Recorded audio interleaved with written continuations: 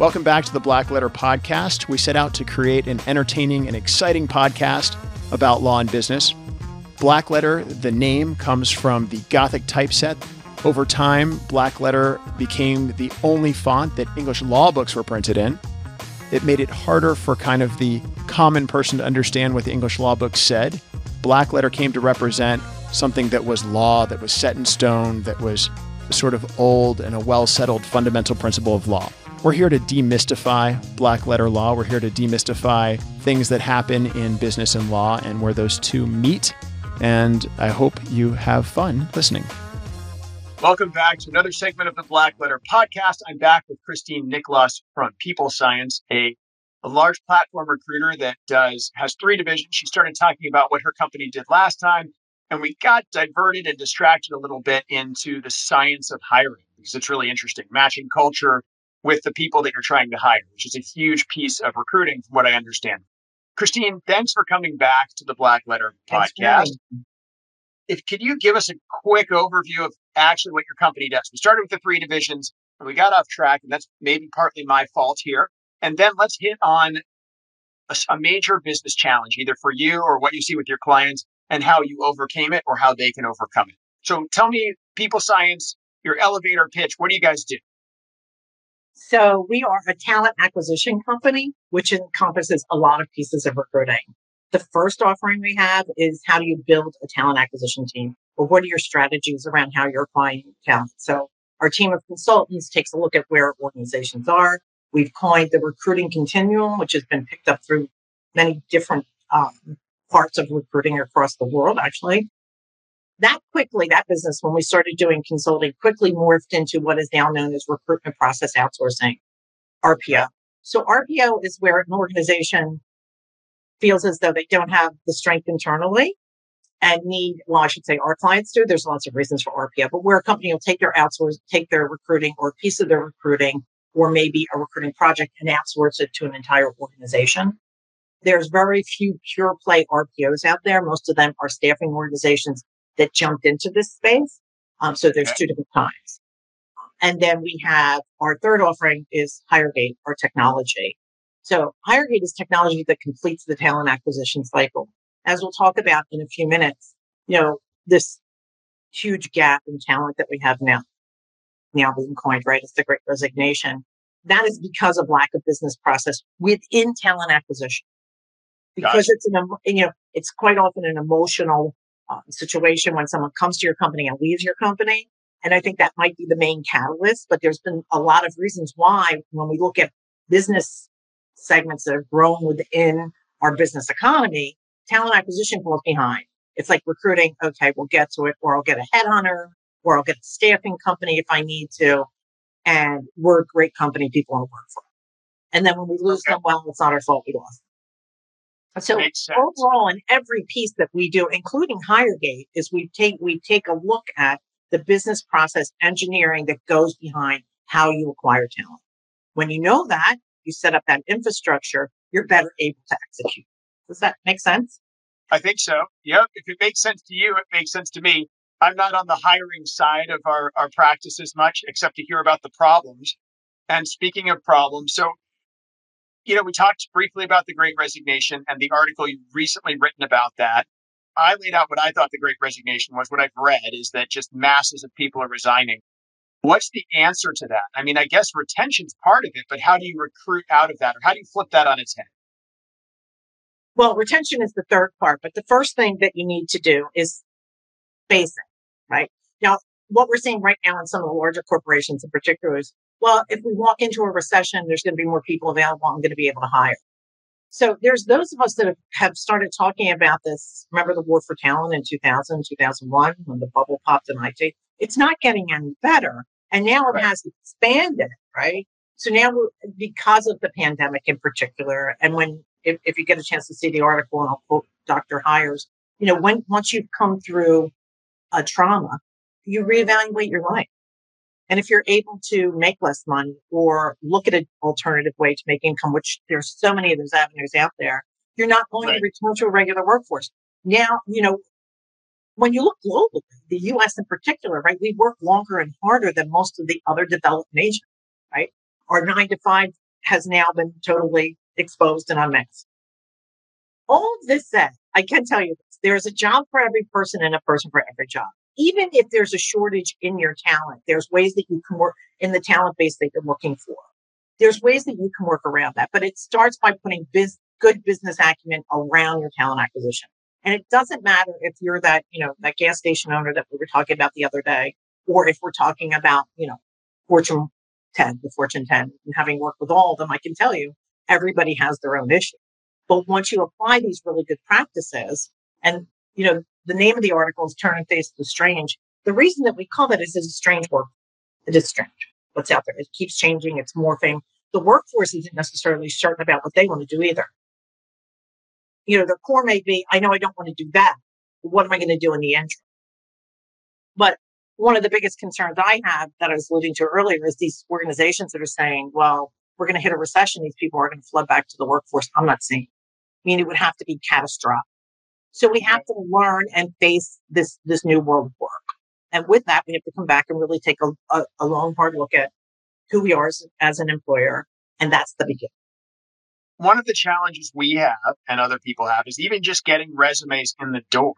And, putting up a job ad on LinkedIn or Law Crossing for lawyers, or I don't know, all the different recruiting websites doesn't seem to be effective. What are effective ways to just get your company so people can see that you're hiring? Or let me make this really clear. People aren't looking for jobs.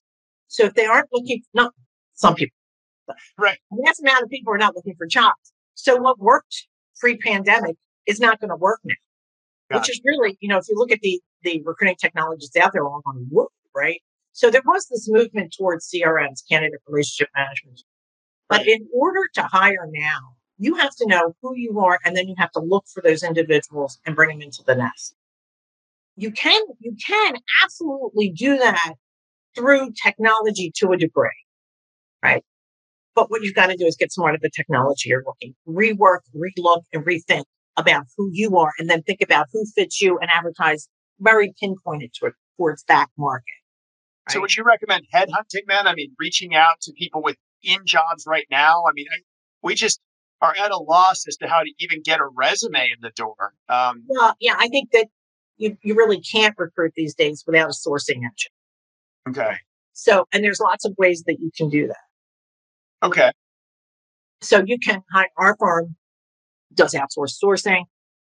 You can beef up your own internal HR so that you have that ability, but it's a long-term game, right? So you've got to have a sourcing team now or a good sourcing plan to reach out there.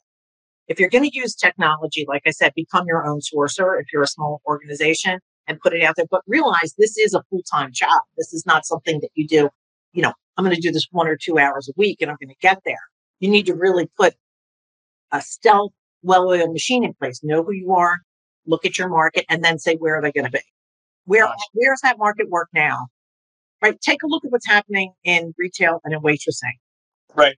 Right. Those people can now work from home. So if you have a customer service call center, maybe you should be looking at waitress and wait. Right. Fair. Yep. And maybe you need to amp up your training. There's a lot more to it than that. But the first step is acknowledging it's not going to change. You have to change. The employer has to start to say who am. It's going to be hard for retail then, I suspect. Not that we're in that space, but you can't really work remotely if you're a waitress or a waiter. So because the food doesn't get served. Interesting. So Christine, I want to, last thing in this segment, is there a challenge in particular that you've run across with your business or a challenge for businesses in general that you were able to address that you think our listeners would derive value from hearing about? Whether that was my biggest frustration is I watch the conference board every year. Conference board and the Edelman Trust Barometer are kind of like the two guideposts as far as I'm concerned, where organizations are going. Of course, that trickles down. So in the top 5 is always talent. But when the rubber meets the road, the time, the energy, and the money doesn't go to talent. It doesn't go to recruiting. We're working with an organization right now that always has always had big limits. And they're spending about 2/3 more this year than they did last year on recruitment, right? So now we're coming into next year, and probably 3 years from now might be able to even give them some savings. But I think not being smart enough and investing in this the same way that you would, if you're an entrepreneur and you're starting a tech company, why are you not concentrating as much energy on the talent that you need? If you're the gas station owner, well, the people pumping the gas your clients are going to decide to come back based on how they're treated by your gas guy. Who's going to tell you if someone's stealing? Who's going to tell you when the lights need to be changed? We forget the importance of people. And we have never done a good job in the US on this. I don't know too many countries that have, maybe one or two. We need to really pay attention and say, this is a serious segment of the business that we're not just going to talk about, we're going to put good practices around, and we're going to fund it. So you're not talking about just recruiting, but you're talking about culture and retention and managing the people that are there already. Well, actually, I look at everything from the TA perspective, right? Which is directly tied into how you get there. But you have to know your own culture. Really know, not fake, not what you want to be. And that's not easy. I mean, I'm the CEO of my own company, right? So I have to take a hard look at myself all the time whenever we go through an up or down in recruiting. So, in recruiting our own staff. But when you want to retain people, there's a secret formula, right? We get paid good money to do this, but I'll give you the secret formula. Okay, secret formula, ready. Secret formula, ready? You recruit them the same way that you train them and onboard them, and you manage them the same. If you run an ad that says, we have a great place to work, everybody here is happy, we're great, great based on New Jersey, top whatever, and then they come in and they're onboarded and the trainer complains, or somebody in the class is out of line, none of that fits, right? Well, now I'm disillusioned.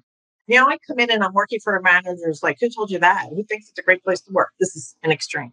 But this happens all the time. And it's not that simple. It's because organizations don't truly understand who they are. They're not articulating it well enough. Then the rest of the team is not on board.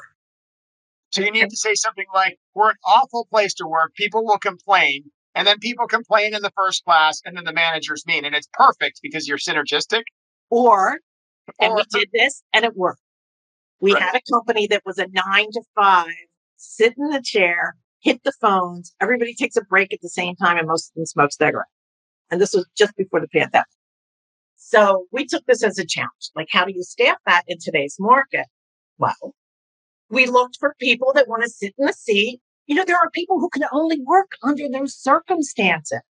Right. And we started tracking them down by some of their cigarette habits, by the way, because we had technology that could do that. And it actually worked. So as long as you, and who am I to judge? Look, as long as you're not morally disrupting or doing something illegal, I mean, we won't work with them. But I can tell you that there's organizations after organizations that are not necessarily kinder, friendlier, and welcoming. And there are people that fit that atmosphere that could never work in an organization that doesn't have a lot more structure. Gotcha. Okay, makes sense. Well, thank you, Christine. So our next segment, we're going to ask you for 3 pieces of advice, kind of 3 or 1 or 2. You don't have to have 3, but pieces of advice, succinct things that people can walk away from this third segment that we're about to do and say, oh, these are the 3 things that Christine said I need to do, or the 3 things that she's learned that she's sharing with me. And thank you, guests, for joining us for another segment of the Black Letter Podcast. We'll be back with Christine Nicholas for segment 3, where she gives you her 3 walkaway pieces of advice. Download us wherever you get your podcasts, iTunes, iHeartRadio, Spotify, the Google Android Play Store, whatever you like. Email us if you have questions or comments about the show, tdunlap@DBL Lawyers, and we will put an email link on the website, along with links to Christine's article and more information about what her company does. Thanks for joining us. We'll see you next time on the Black Letter Podcast.